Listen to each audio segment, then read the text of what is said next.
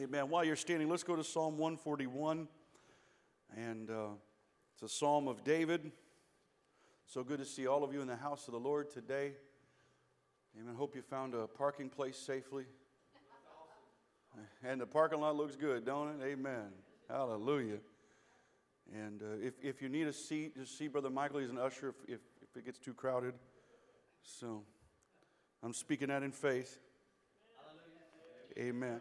Obviously, our kids are out, and our elements are out, but amen. Psalm 141, a psalm of David, verse 1. Lord, I cry unto thee, make haste unto me. Give ear unto my voice when I cry unto thee. Let my prayer be set forth before thee as incense, and the lifting up of my hands as the evening sacrifice. Set a watch, O Lord, before my mouth.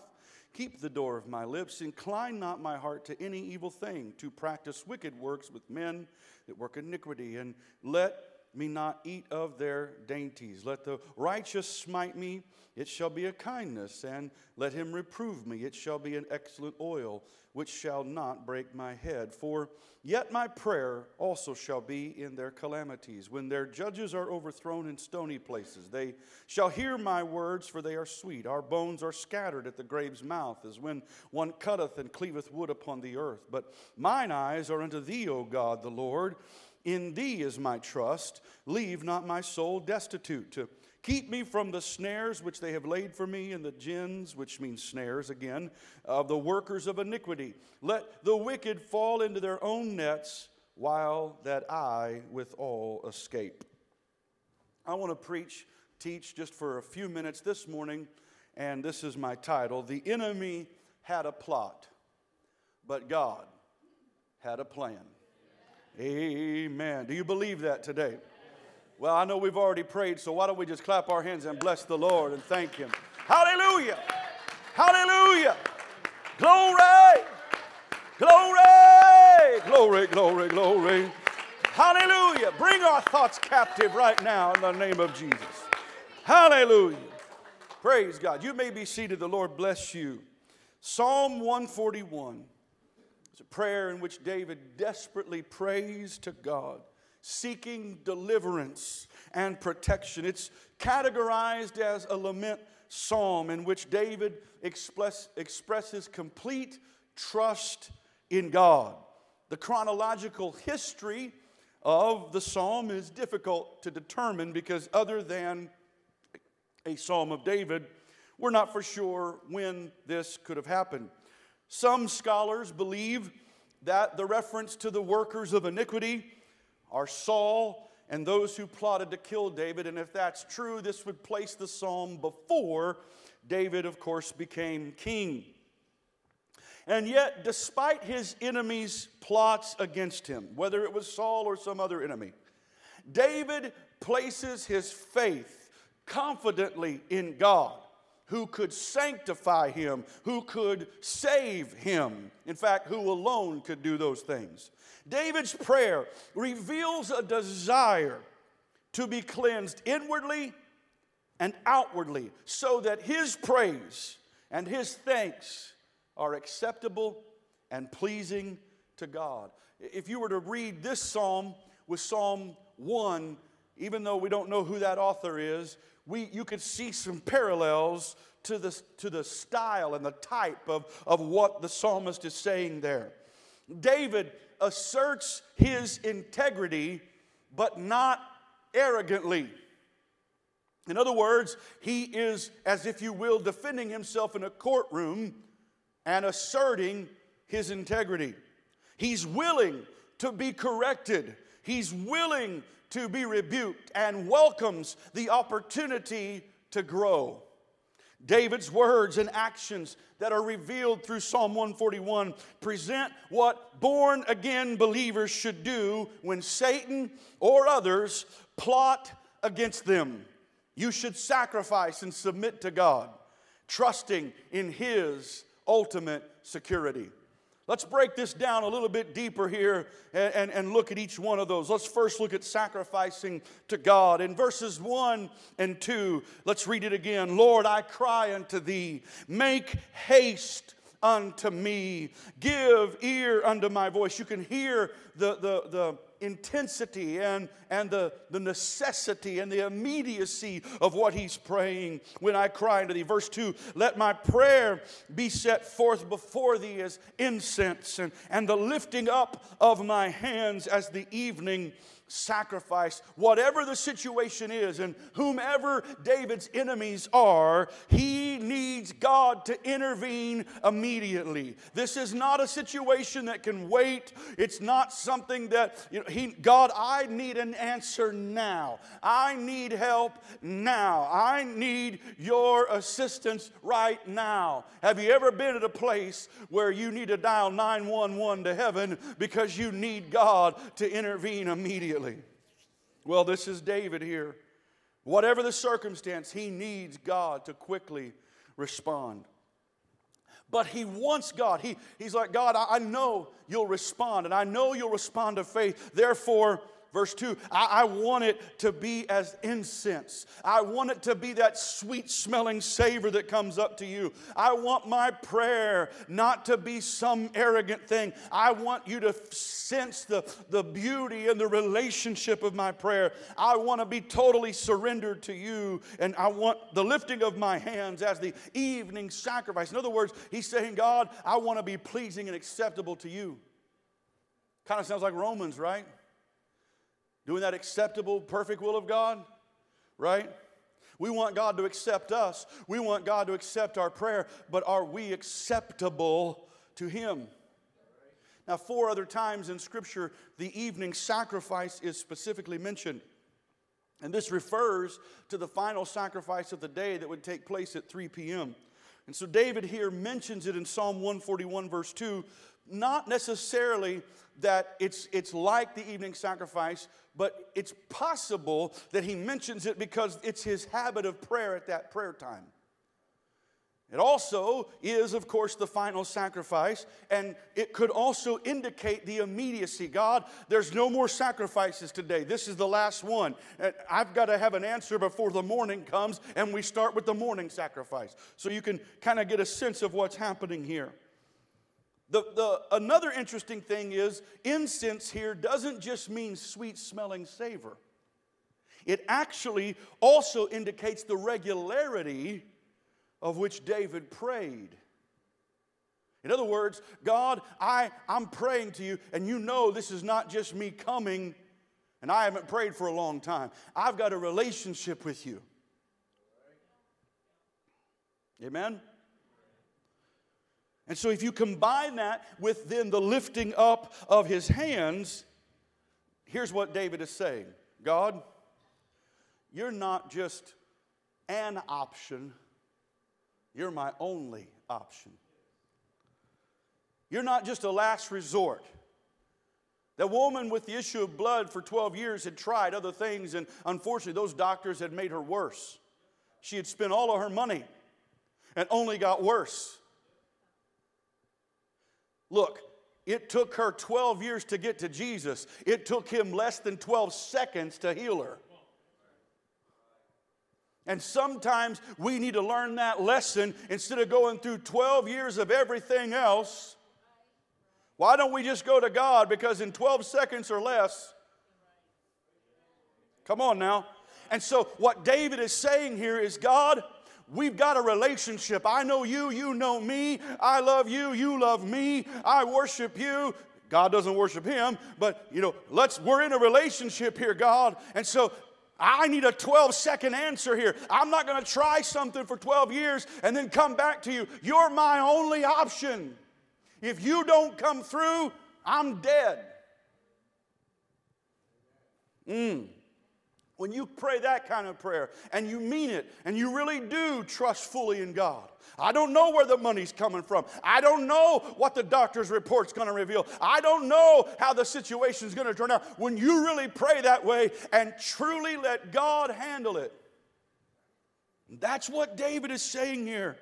It's incense, it's regularity, it's lifting up of hands, it's surrendering to God. Too often we make prayer a last option. It's something we do after we've tried everything else. I love how Sister Vesta Mangan says it.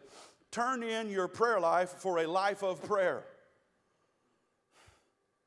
David reveals that prayer is his first priority. So if the devil or others are plotting against you, I encourage you to sacrifice to God, because prayer is not just the best thing you can do. Prayer should be the first and, quite frankly, the only thing you should do.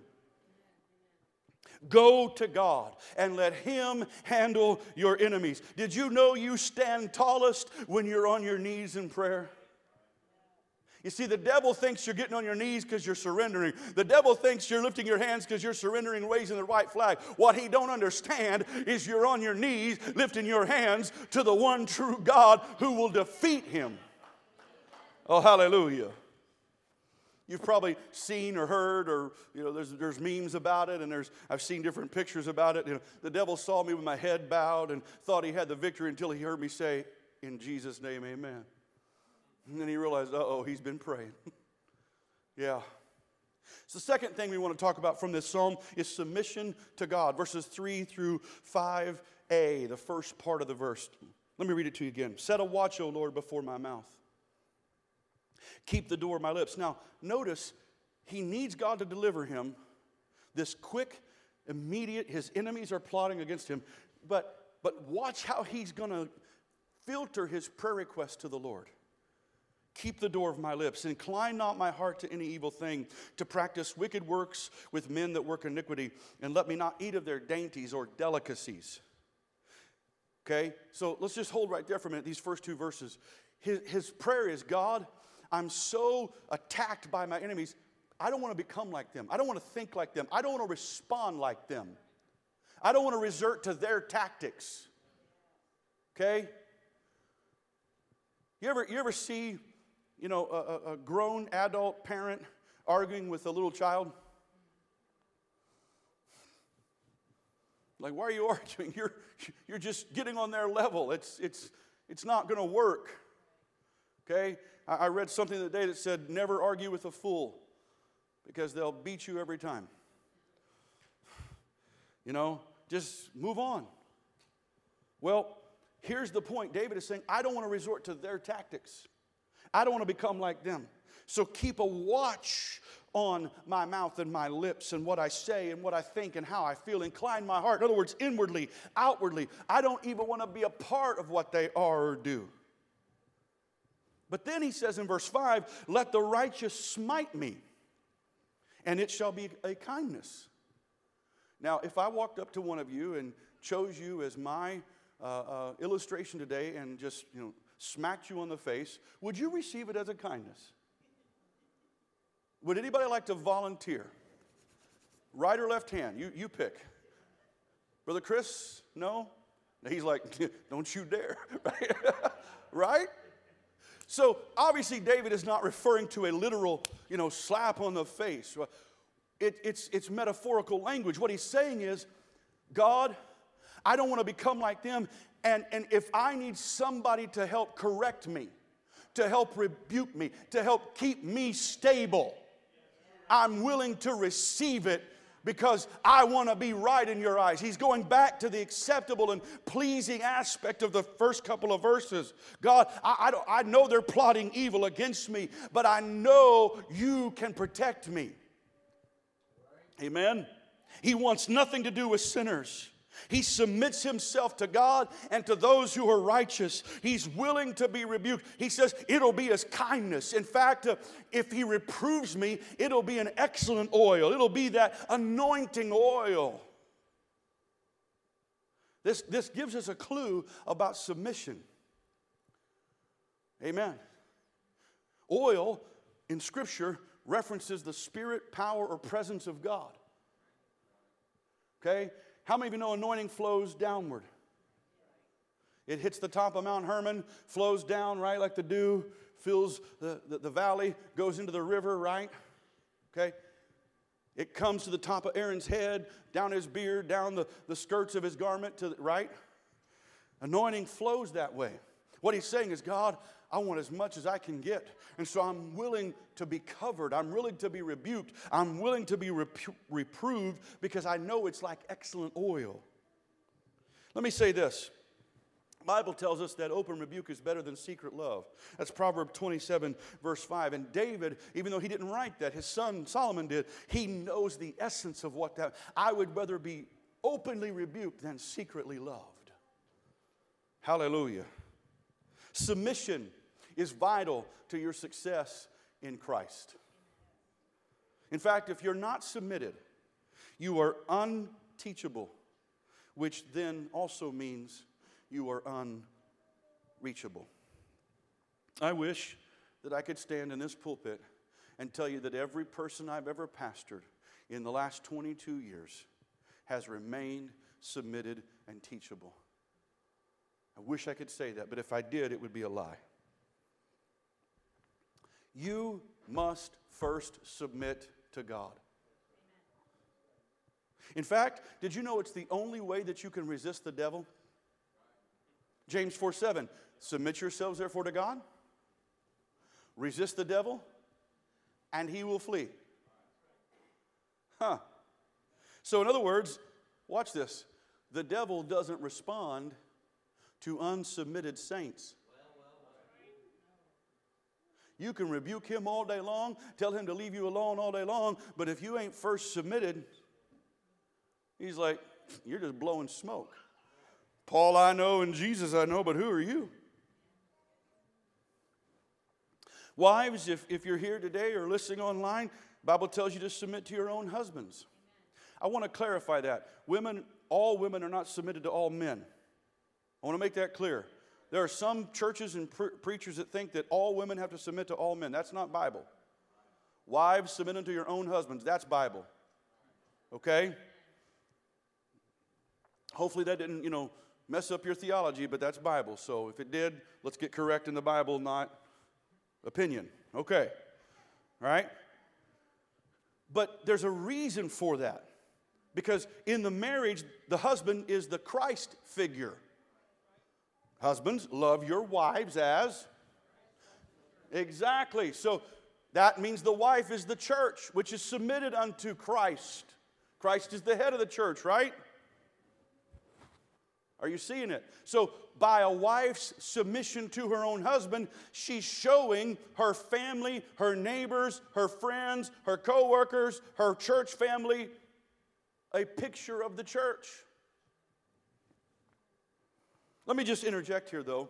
If you're one who is submitted to, be worthy of it. I love these husbands that'll come to me, my wife needs to submit to me. I'm like, well, do you love her like Christ loved the church? I've had pastors tell me, man, my church needs to submit to me. And I'm like, are you walking worthy of the vocation wherewith you're called? Are you loving them and leading them? Are you not lording over God's heritage? Because if it's coercion, that leads to dictatorship. But if it's submission, it leads to discipleship. All right?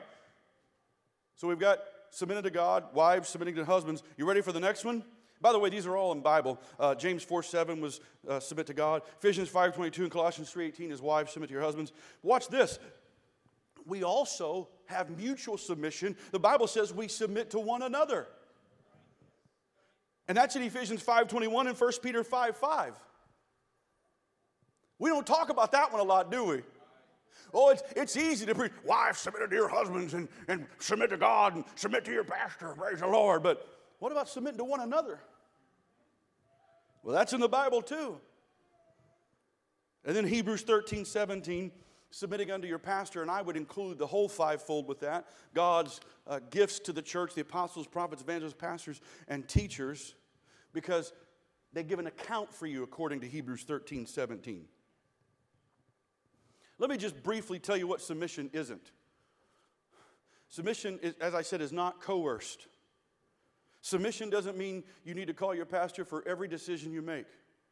Do I buy cornflakes or Wheaties? I don't care. Okay? And I say that, I know it sounds funny, but there are some pastors that think that way, that you've got to ask them every little question. No, please don't. Involve me in the big things. Hey, I want to get married. Hey, I feel God calling me to preach. Hey, I'm thinking about, making moving into an apartment to a house, And it's not that I'm going to give you a yes or no. It's just include your pastor in on that opportunity to pray with you. If I've got to give an account for you, and I'm standing before God, and God says, yeah, well, they did this and that. And I'm like, well, I didn't know that. Right? That's what submission is. It's also being willing to receive a no, because sometimes God will give the man of God in your life a clearer picture than what you're seeing. And I know that when I'm saying this, I know that there's a spirit, because there's been a lot of abuse take place. There's been a lot of abuse from pulpits happen.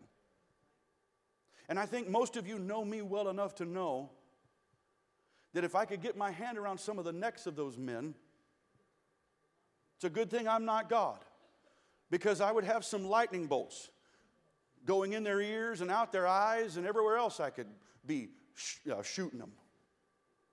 Because it bothers me when men of God will abuse their power in the gospel. So I'm not just saying, hey, you better submit to me because I'm the pastor, bless God. I'm also telling you that I recognize there's a lot I've got to do.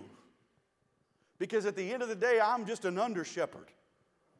And if I answer to the chief shepherd and I've not done a job like he wants me to, I won't hear well done, good and faithful servant. In order to hear well done, you got to do well.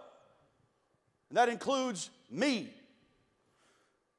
And in a society that abandons God's word, and evildoers are waxing worse, submission may not make sense, but it makes saints. And besides, God's church is to be anti-culture. So if the enemy or others are plotting against you, submit yourself to God. Submit yourself to one another. Submit yourself to the righteous as David did. Submit yourself to the fivefold and let God give you victory. Before I move on, let me say this. I remember the time my wife ministered on a Mother's Day about submission, and one of the things she talked about with that was, as a wife, she has a lot of input, but at the end of the day, she's able to step back and say, it's your decision as the husband. And there's been many times where I've made the right decision, and guess what? It blesses her. But sometimes I made the wrong decision, and she's like, told you so, Well, she don't really do that all the time, but you get my point. But submission protects her. It covers her. It's the same for a church.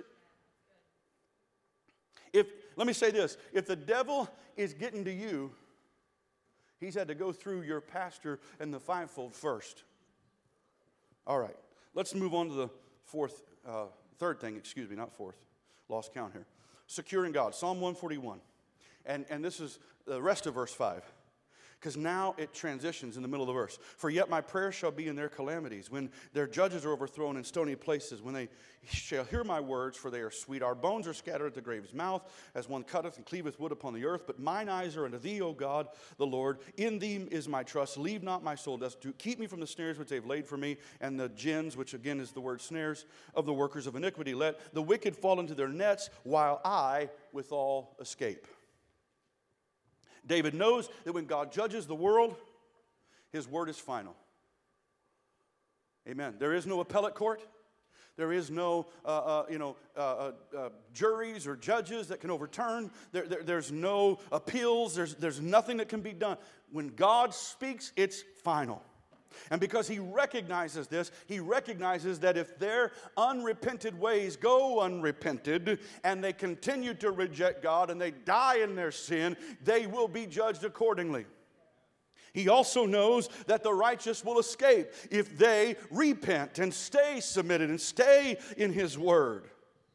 And so this has an implication to the second coming, when the righteous will be rewarded, the sheep on the right, and the goats, the wicked, will be damned, or wrath will be poured out upon them. You can see this in 2 Thessalonians. You can see this in Matthew 25, Luke 17, Revelation 16, so on and so forth. And further, the reason I believe this implicitly is pointing to that day First of all, David was a prophet. We know that from the book of Acts. But secondly, he says, Lord, let not my soul be left destitute. He recognizes that this body's going to die one day, but this soul is going to live forever. That's why Jesus said, don't worry about who can harm the body, but he who can harm the body and the soul. So David is recognizing there's an eternal aspect to what he's praying.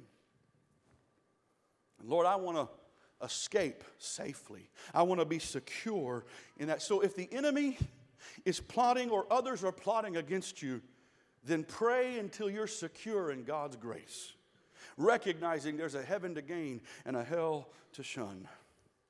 And just as David's enemies plotted against him, so also did Joseph's brothers. Beginning, I think, in chapter 36 or 37 of Genesis and going through to the end of that book, is Joseph is the main character. His brothers hate him. They're jealous of him. They throw him in a pit wanting to kill him. They sell him to the Ishmaelite traders. He's then sold into slavery. Potiphar, of course, buys him. And even though the Lord's with him, chapter 39 tells us twice the Lord was with him. He blesses Potiphar's house, blesses all that Joseph is doing. And then, of course, Potiphar's wife lies. He gets thrown into prison. But there again, the Lord's with him, and he rises up, and the prison is blessed, and the jailer is blessed. And I read one commentary that said it's very probable that David would have carried the very keys to the jail. You talk about integrity. You know, he then interprets dreams for the butler and the baker, and Pharaoh's dream. And I love his spirit when Pharaoh says, so I hear you can interpret dreams. He goes, no, I can't. But God can. I mean, here's your moment to shine. Oh, yes, I'm an interpreter. Joseph, interpreter of dreams. I mean, he could have had business cards made up. He could have had us. That's what some of us would do.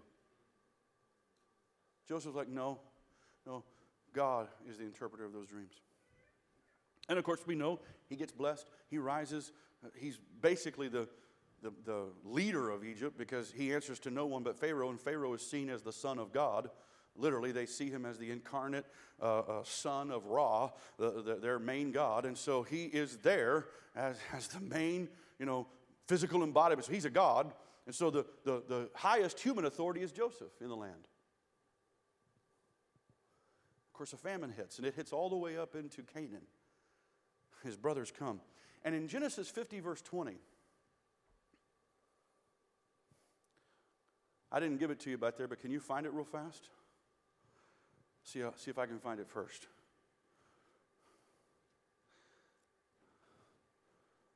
I'm turning slow. I'm giving them a chance. Should have gave it to him. I'm sorry.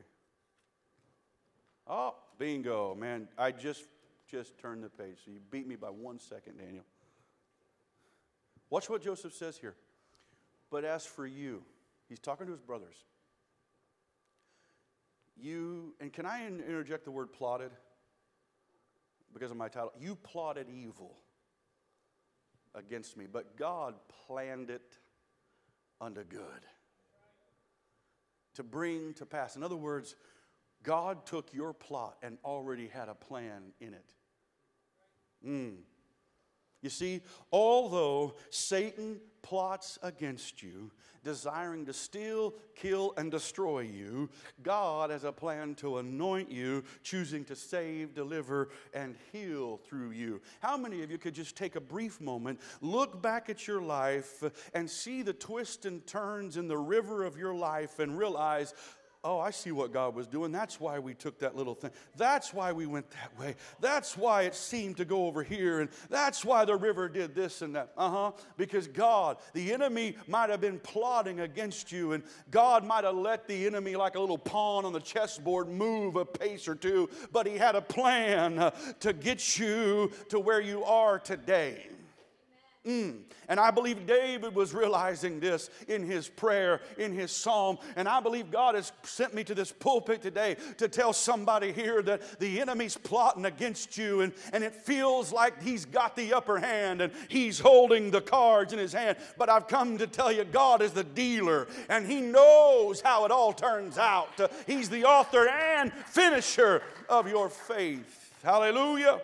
So just keep on sacrificing, keep on submitting to God, keep on being secure in Him. But there's one more thing that I want to share with you. I love it when God confirms and affirms. Recently, I've been studying through Genesis again, and I believe with all my heart that everything we need to know is in Genesis. And not that the rest of the Bible is irrelevant, but you can prove the oneness in Genesis, and you can prove salvation in Genesis, and you can prove holiness in Genesis. You can prove a prayer in Genesis, and sacrifice, and all of these things. And so it's the Genesis. It is the beginning. In Genesis 3:21, God is going to expel Adam and Eve from the garden. They have made fig leaves to cover their shame and nakedness. And I was looking at this recently because isn't that just like us? We make a mistake, we sin, we transgress, and we try to cover it up. But how many of you know our covering is inept? It doesn't do much. It's like fig leaves. It don't cover very much. So God had to make a covering. And as I was looking at this, I realized something. Something had to die for them to live. I don't know if it was a bear or an ox or a giraffe or what kind of skin of an animal it was, but something had to die so that Adam and Eve could live. Is that not a picture of Christ? The wages of sin is, and He died so that we could. Well, then last week when I announced my title and gave everybody a little sneak preview, Brother Chris came up to me and shared something, and I'm glad he did, because as I took what he said and dug into it even myself even deeper, the word make, it says He made them coats of skin. That made or make, I can't remember the verb tense it's in, but or the grammar tense, but that word also means became.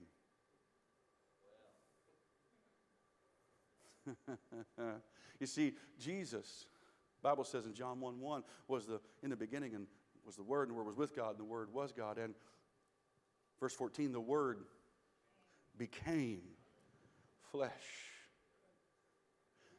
How many of you know that when we receive the baptism of the Holy Spirit, we are covered by Christ? When we're baptized into Christ, the Bible says we are baptized into Him. We're clothed into Him. My Lord, we're covered. Our attempt to cover our shame and sin is like fig leaves, but God's attempt. In other words, you see, the enemy plotted to destroy Adam and Eve, but God had a plan. And see, this is what's interesting. The enemy thought, my plan's going to work, and I've got this plan to destroy him, and I'm going to get them to turn against God. And he does not realize he's actually a part of God's plan. You see, because he comes to Job thinking that it's his idea. But he doesn't know he couldn't have touched Job except that God allowed him to. Oh, I wish somebody would hear that. If the enemy's touching your life, if the enemy's picking on you, it's because God has allowed him to. And so he can plot all he wants to and think it's his idea, but in the long run, it's God's plan. The Bible tells us that Jesus Christ was the lamb slain from before the foundation. That means before the devil plotted against you, before he had a plot to destroy you, God already had a plan to save you. And I believe in this Psalm 141, David is realizing this. He's a prophet. His Psalms reveal that he saw Calvary in Psalm 22. He saw the end times, the apocalypse. He saw these great things of God. And I believe he saw salvation in this psalm. I believe he saw something and realized, you know what, Saul's plotting against me. Others are plotting against me. But God has a plan. He wouldn't have anointed me if I'm not going to sit on that throne one day. He wouldn't have had the prophet come to my life if he wasn't going to do it, because God can't lie. I want to remind somebody today, God's given you a word. I don't care what the enemy's doing. You hang on to that word. You know how many times I've walked into this very building and prayed? I've walked through every classroom, closet, and bathroom. I've walked downstairs, upstairs. Amen. I've walked in the halls. You want to know why? Because God gave me a word 12 years ago when I came. And there's been times I'm like, God, I'm reminding you of that word. And so if you've got a word, I want you to hang on to it today. Hallelujah. Because although the enemy has a plan to destroy you in sin, God had a plan to save you from sin. Oh, hallelujah. Thank you, Jesus. Aren't you glad for the glory of God today? This is why the Bible says in 2 Corinthians 5:17, therefore, if any man be in Christ, he is a new creature. Old things are passed away. Behold, all things are become new. And all things are of God, who hath reconciled us to himself by Jesus Christ, and hath given to us the ministry of reconciliation, to wit, here it is, that God was in Christ. God became. Amen. God was manifested in flesh, right? Not imputing their trespasses unto him. Wow. We deserve death. But he said, I'm not going to do it. I'm going to die in your place. Hath committed to us the word of reconciliation. Verse 20. Now then we are ambassadors for Christ. As though God does beseech you, we pray you, Christ dead, be you reconciled to God. For he hath made him to be sin for us who knew no sin. Here's why God became us. Here's the plan, right? He knew we couldn't be righteous of our own because we carry the DNA of Adam. 1 Corinthians 15. We have the DNA of sin, if you will, in our life. And there's no way we could atone and be righteous. So he had to come in the form of man, the Bible says, at the appointed time, so that we could be made the righteousness of God. Because 1 Corinthians 15 also indicates that just as we have partaken of the earthly nature of Adam, the last Adam, when we're born again, we partake of that nature. Can I tell somebody you're already an eternal being? Oh, come on. I know we look forward to eternity. I know we long for that day when we rise to meet him in the air. I do too. But you're already an eternal. And every time you pray, every time you worship, every time you speak in other tongues as the Spirit gives utterance, whether it's in prayer or in worship unto yourself and worship unto God, what you are doing is experiencing what eternity is going to be like. And so I would encourage you today, when we move into second half, if you needed just a little taste of eternity, just to reach up today and realize, God, you've had a plan all along. You've brought me this far, and you're not done with me yet. Is anybody thankful for who God is? Let's stand to our feet. Let's clap our hands and thank God for the plan. Glory! Hallelujah, hallelujah. So keep on sacrificing, keep on submitting, and remain secure in God. He's got a plan. It's brilliant, and you're part of it. God bless you in Jesus' name.